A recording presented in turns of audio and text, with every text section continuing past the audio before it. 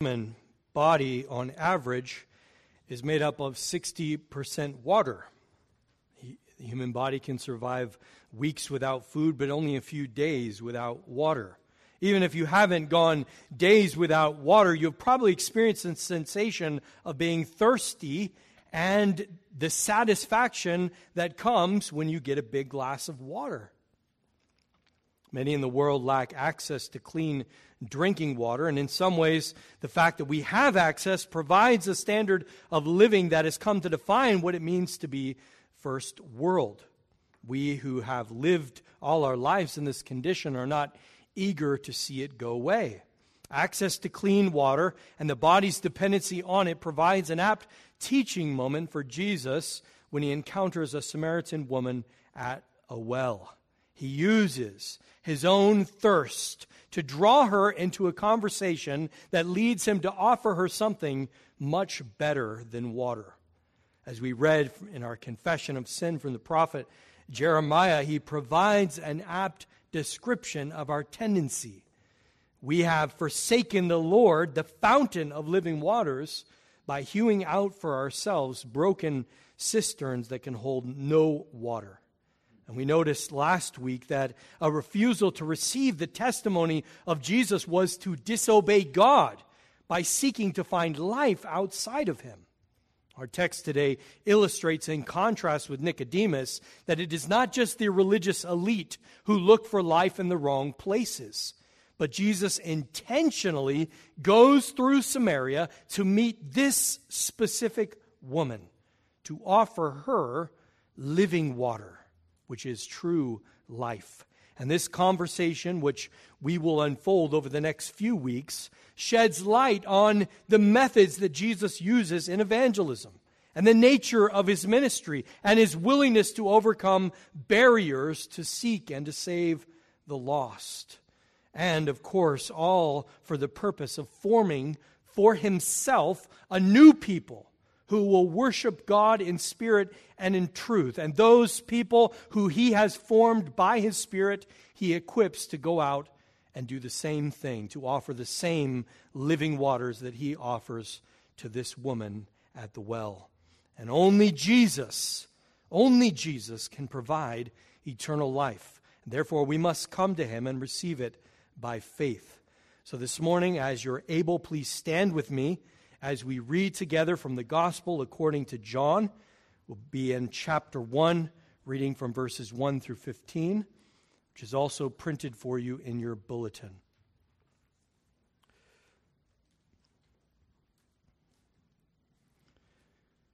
Now, when Jesus learned that the Pharisees had heard that Jesus was making and baptizing more disciples than John, although Jesus himself did not baptize, but only his disciples, he left Judea and departed again for Galilee, and he had to pass through Samaria.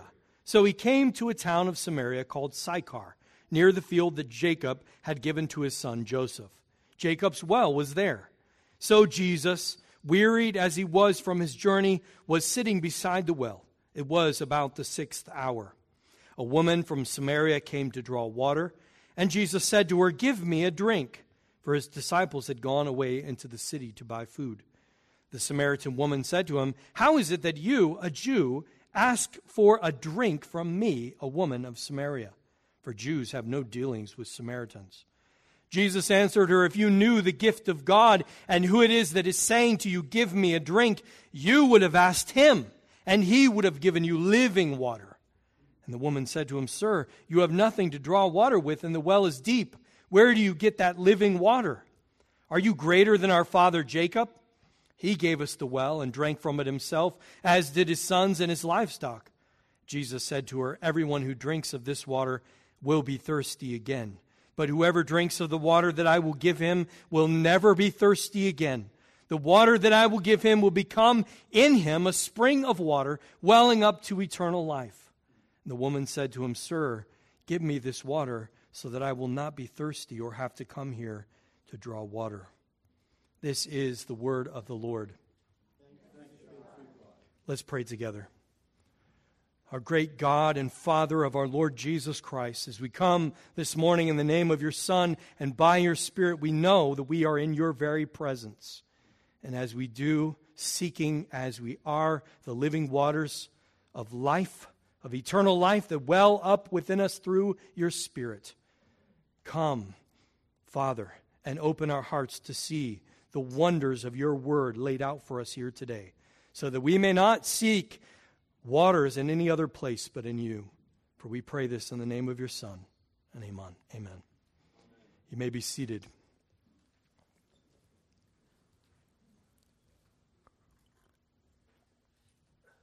Despite having just heard John the Baptist's great confession that Jesus must increase while he decreases, we see a determined Jesus not willing to countenance this kind of competition. As soon as he heard banter that he was baptizing more than John, he leaves the cultural center to head up north to Galilee. Jerusalem is the center of Israel and its religious culture. And he moves from doing ministry there to the outskirts, to Galilee. And John is careful to distinguish the fact that it was Jesus' disciples who were doing the baptizing. And you might wonder, why is that important? Well, just imagine later on in the church's history, if you were able to say that you were baptized by Jesus, would you not make your own exclusive club for those who have been baptized by Jesus? I would. I would be in that club, and I would be the chairman of it, right? And so, and that's what Paul faced in 1 Corinthians, right? He had all these super apostles. And what does he do? He says, I thank God I didn't baptize any of you, except for maybe this guy and that guy. I can't remember. But he wanted to focus on the preaching of the gospel because we are prone to major on minor things. And as church history bore out, it's not who baptized you that matters, is it? It's the action of the Spirit and the washing away of your sins that is important, and not the minister who administers the baptism. And the route north would take Jesus right through Samaria, which is a trip Jews were reluctant to make. And when compelled, they made their way as quick as possible. In fact, they did not stop to eat. So this is kind of strange. They would bring their own food, or they would just go as fast as they could to get through there. Some very scrupulous ones would go around. It wasn't common, but it did happen because they didn't want to pass through Samaria. But I want you to notice something from verse 4. It's a phrase that doesn't really stick out in English much, but Jesus had to pass through Samaria. And this is not just a geographical note. This is a divine imperative. It was absolutely necessary that Jesus pass through Samaria. And like everything else that we encounter in the Gospels that Jesus does, it means that this encounter with the Samaritan woman is on purpose. He doesn't just happen or stumble into chance encounters like we do. He goes looking for them.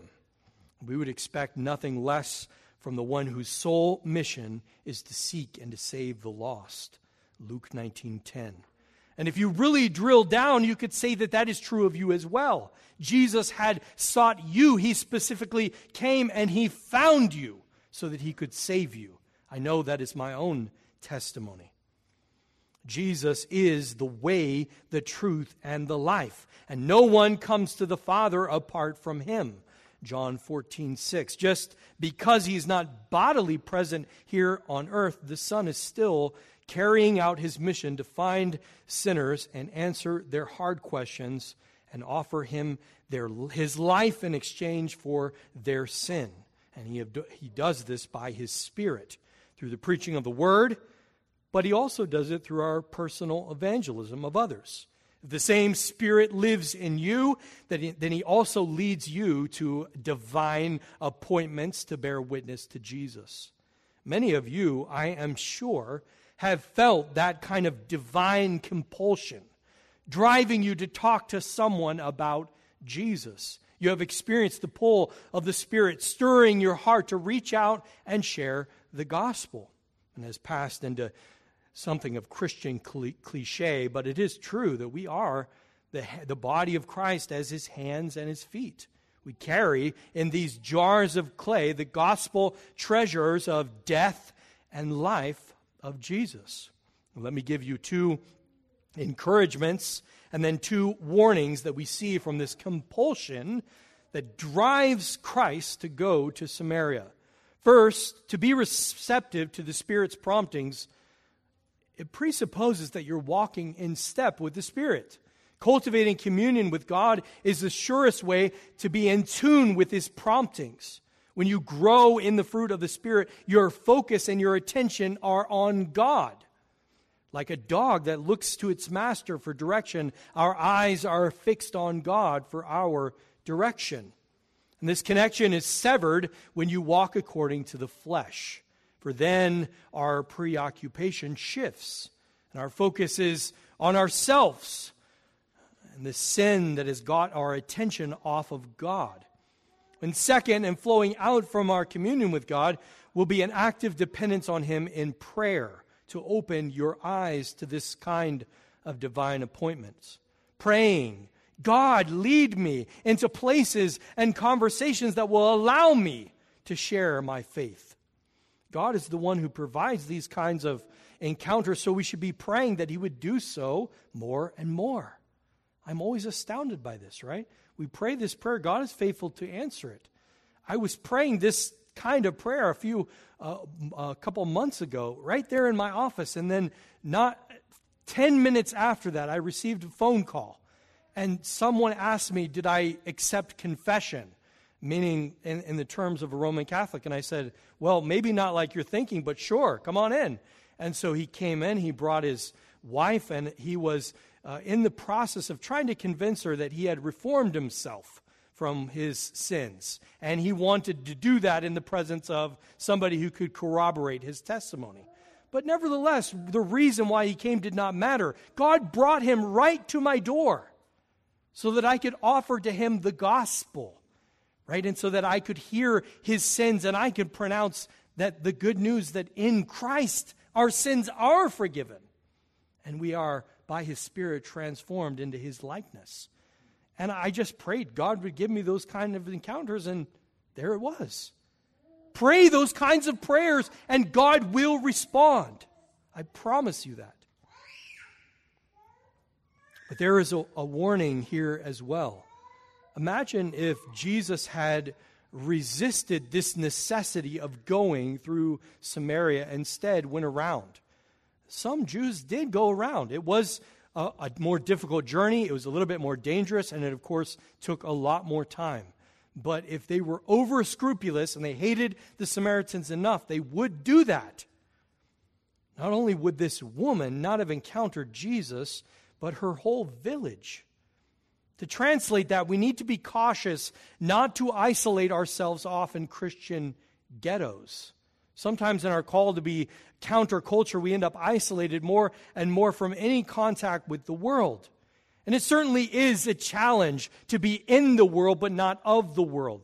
To not allow the world to squeeze us into its mold, influencing our worldview while we maintain a faithful presence here in the world. But praying that God would bring you into contact with those who need Jesus, it presupposes that you will come in contact with people who need Jesus. You can't pray that prayer if you have no expectation of ever coming in contact with somebody who might need the remedy that you offer. I'm preaching to myself here, right? I work in a church. I live in a Christian home. My children go to a Christian school. If I'm not careful, I will be surrounded by Christians all the time. And that's wonderful. That's great. We need the communion of saints, but we also need to be a faithful presence in the world. We need to cultivate relationship with unbelievers or look for opportunities where we can come in contact with them, with people who are not believers. Please don't hear what I'm not saying. I'm not advocating that you turn your children into missionaries and send them to the public schools. That's not what I'm saying. I'm not saying that you need to get rid of all your Christian friends and only have secular friends. That's not what I'm saying either. I'm saying be intentional about cultivating relationships with people who don't know Jesus, because you do, and you can offer that to them. Secondly, don't pit good theology against our practical calling. God is sovereign, even down to who and when people are called through the gospel to come to Him. That is true. But at the same time, God has ordained to work through you, through your witness, through your prayers. God's purposes are somehow mysteriously entwined with you. That's scary to me. I don't trust myself, but God does. Somehow, He has designed it so that the message of the gospel goes through broken tools. I carry about this message of the gospel in jars of clay. Don't pit God's sovereignty against your responsibility to evangelize. God will call whom He will call, and He'll use you to do it. And that means He uses the preaching of the gospel, He uses your small groups, He uses your conversations to draw people to Himself. We don't want to pit God's sovereignty against our own responsibility to be aware of these kinds of divine appointments. But Jesus, compelled as He was to go through Samaria, He stops at a well. So many important events happened at wells. Palestine being a semi-arid climate, wells are absolutely essential for the survival of a community. You cannot build a city or a community apart from where there's water. We sort of take this for granted because we have modern plumbing, but you didn't have that then. You needed the well. You needed that access to water. Wells were fought over. They were gifted in dowries, but more importantly, they were a place to find a wife. Many of the patriarchs found their wives at wells. Abraham sends his servant to go and find a wife for his son Isaac from the land of Haran. He goes all the way back there and he prays to the Lord. He says, just bring the right woman out to the well. If she gives me a drink of water, that's got to be the one. And sure enough, that's Rebekah of the same family. And then the next generation, Jacob fleeing from Esau, he goes and does the same thing. And Rachel comes out to him and they meet at the well. So in a way, Jesus is sitting down at the well, tired from his journey, also meets his future bride, right? Because all those who have placed their faith in Jesus Christ, who have been brought into Him, are part of His body, the bride of Christ, the church. So in a sense, Jesus is meeting His own bride. So Jesus is at a well, he's weary from his journey, and a woman comes in the middle of the day to draw water, a Samaritan. This is kind of a 3 strikes and you're out type of situation. She is a woman. Strike 1, common first century Jewish prayer, thank God that you did not make me a woman. Amen.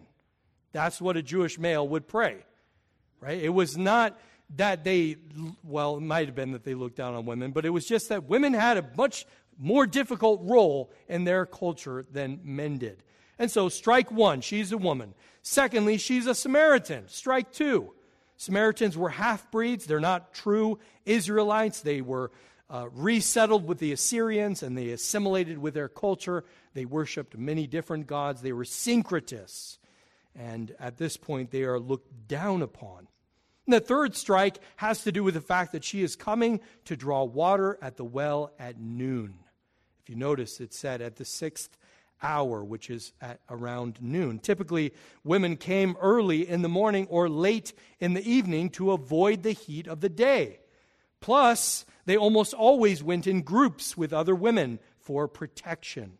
Not only is this woman alone, but she has come at the time of day when she is not likely to run into anyone else, desiring most likely to keep the gossip mills to a minimum and to avoid the salacious comments about her tawdry personal life.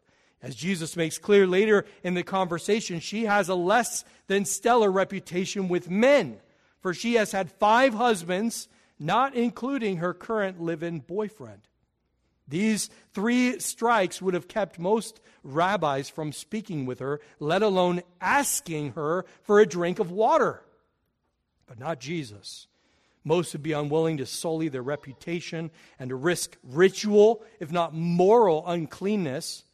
And the point is that no serious rabbi would ever be caught dead in this situation, let alone seek it out, let alone ask this sexually impure, ethnically unclean, inferior sex for a drink of water.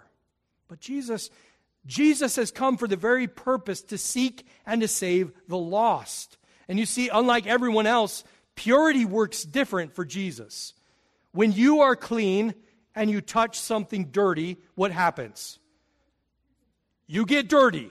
You don't make the dirty thing clean. I'm sorry to say that.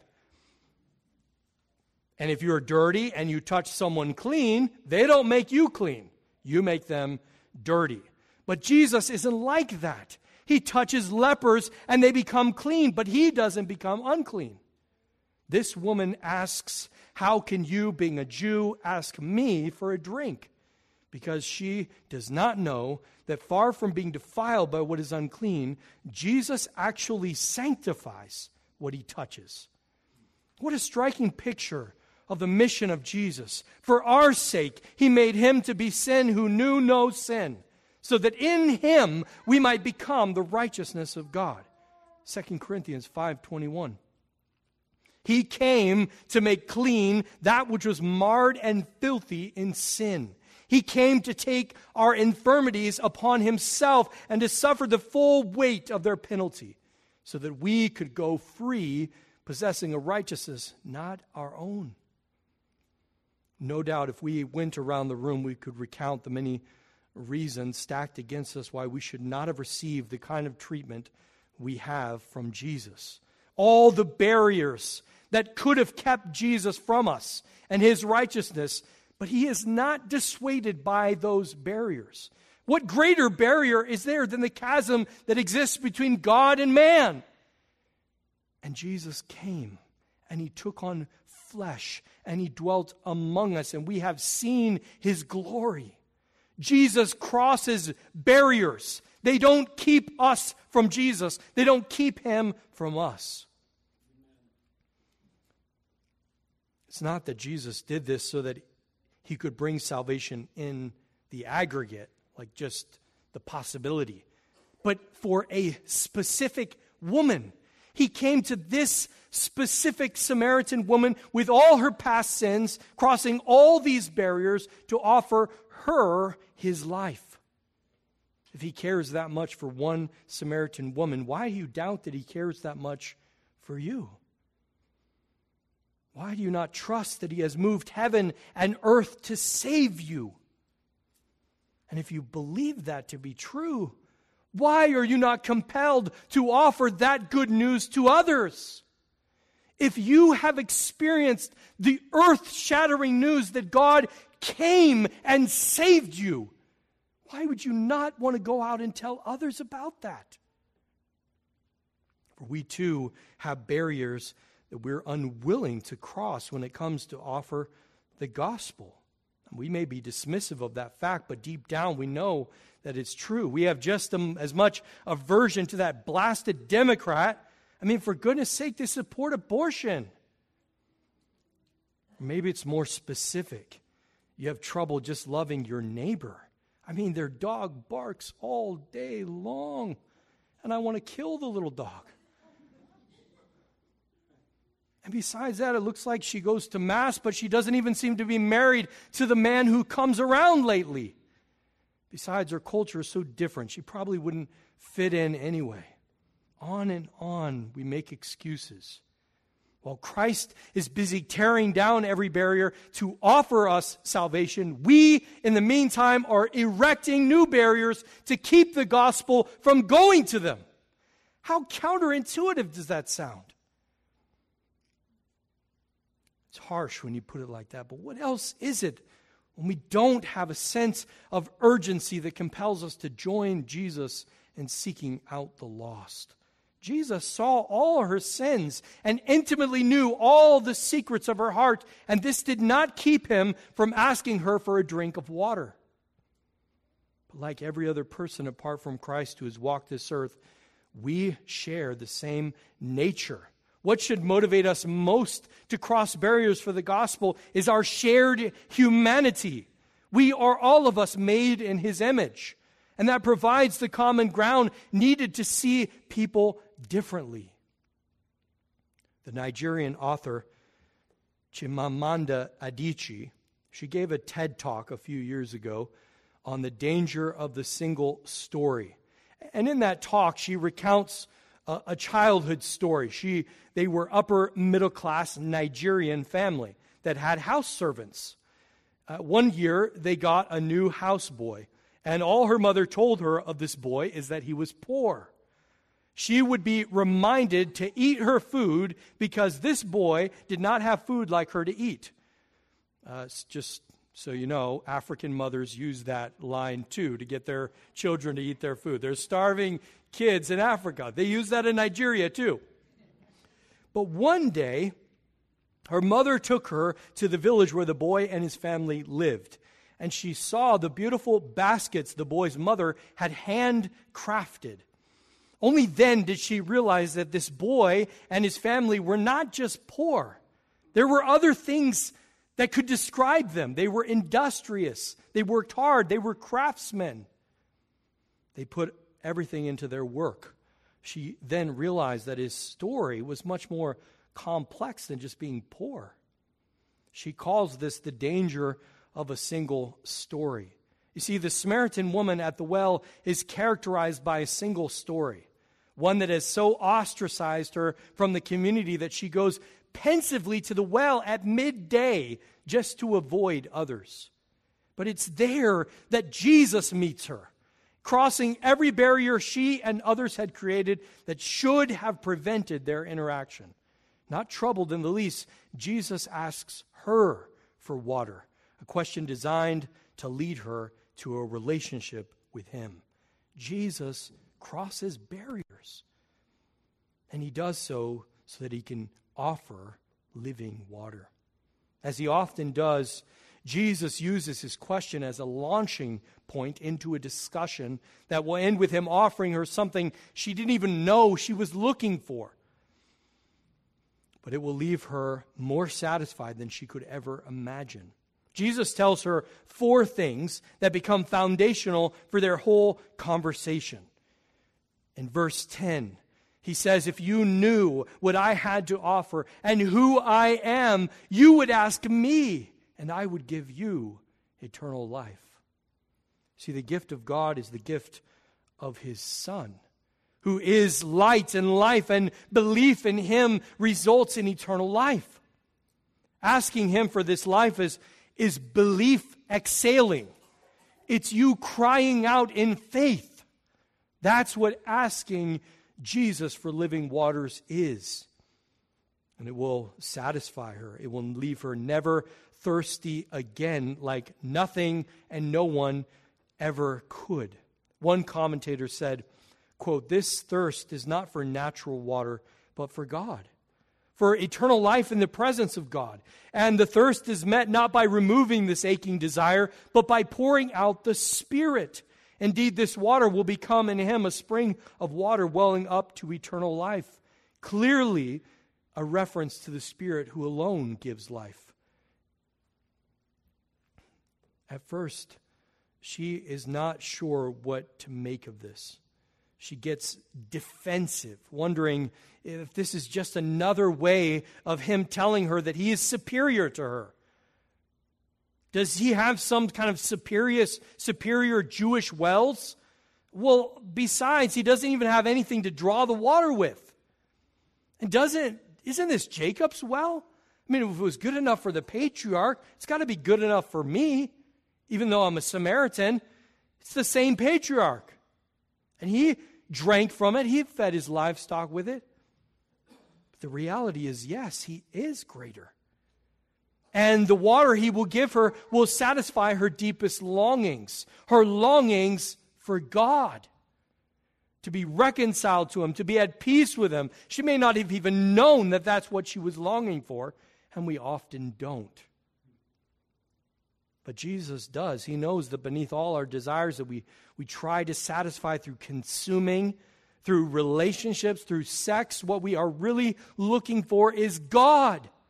It is Him that Jesus came to bring us back into fellowship with, to give us eternal life in His presence. What Jesus offers cannot be found in anything else, but that doesn't mean that we don't try. We have all become experts at what the country song calls looking for love in all the wrong places, right? And we've done it. We've tried all kinds of manner of things to fill up that void in us, but it leaks out just as fast as we put it in. We seek satisfaction in things designed not to offer that kind of satisfaction. At least not the kind of satisfaction we so desperately want. I read this quote from C.S. Lewis a couple weeks ago. Every preference of a small good to a great or a partial good to a total good involves the loss of the small or partial good for which the sacrifice is made. Apparently, the world is made that way. You can't get second things by putting them first. You get second things only by putting first things first. End quote. C.S. Lewis said that in God in the Dock. Jesus offers eternal life, which is to know God and His Son, Jesus Christ. In John 17:3, it's only when you are offered that life and received it by faith that you can find satisfaction in the rest of God's gifts. But the Samaritan woman proves that she does not quite get it, at least yet. She thinks that if she can access this living water, she won't be thirsty again. Thus, she will never have to come to the well again. She thinks if He gives her this water, all her temporary problems will disappear. The shame of visiting the well midday, the possibility that someone will see her, and her delicate place within the community will no longer be a problem. But she's still thinking in terms of her felt needs. Jesus will have to do more work on her before she begins to really understand what He is offering her. But of course, this temptation remains for the church today. Eternal life gets reframed as your best life now, or the offer of any number of good things, but not ultimate things. The church and her ministers have been busy churning out a self-help gospel that promises to remedy all of our therapeutic self-actualizing needs. But the real goal behind wanting to be integrated, fully functioning person is often more superficial. Why do you want to self-actualize? So that I can get recognition at work, or that new promotion, so I can dominate the competition, so I can be more self-sufficient and not dependent on a community, to make more money or have better relationships. The world offers a seeming unending list of benefits if you can somehow attain self-actualization. The truth is, Christ did come to make you whole. Those possessed by demons were set free, and those racked with sickness were sometimes healed. And the result of the new birth is personal transformation. But the difference lies in the goal of that transformation and the means used to accomplish it. The goal is not self-actualization, but spirit actualization. The process of becoming who God made you to be is not had by looking into yourself and being true to what you find. The self-love movement is idolatry. And doing that will only lead to despair. Spirit actualization, scripturally known as your sanctification, is the process whereby the Spirit conforms you to be like Christ. To be the most fully alive human, actualized and glorifying God is to be more like Christ. But the goal of self-actualization is often just comfort and ease, affluence, or the ability to avoid suffering. But the call of Christians is to follow Christ. And before glory, that path leads through suffering. Matthew 10:38, Jesus said, "And whoever does not take his cross and follow me is not worthy of me. Whoever finds his life will lose it. And whoever loses his life for my sake will find it." The paradox of spirit actualization is that only in dying will you truly live. The resources to do that and the goal you are aiming at are not found within, but they're found in Jesus Christ. He is your life, and He offers you His Spirit so that you will never thirst again. Amen? Let's pray together. Oh, Father, you have invited us to come and draw water from the wells of salvation without pay. We come now, thirsting for you, longing to be satisfied in you. For we know that we as leaky vessels have hewed out for ourselves cisterns that cannot contain water that will ever satisfy. But you who have sought the lost, who have come in the flesh to take on our sins, have crossed every barrier to offer us that life. We accept it, Father, and we ask for your Spirit that it may well up within us, a spring that never runs dry. For we pray this in the strong name of Jesus, and amen. Saints, before we come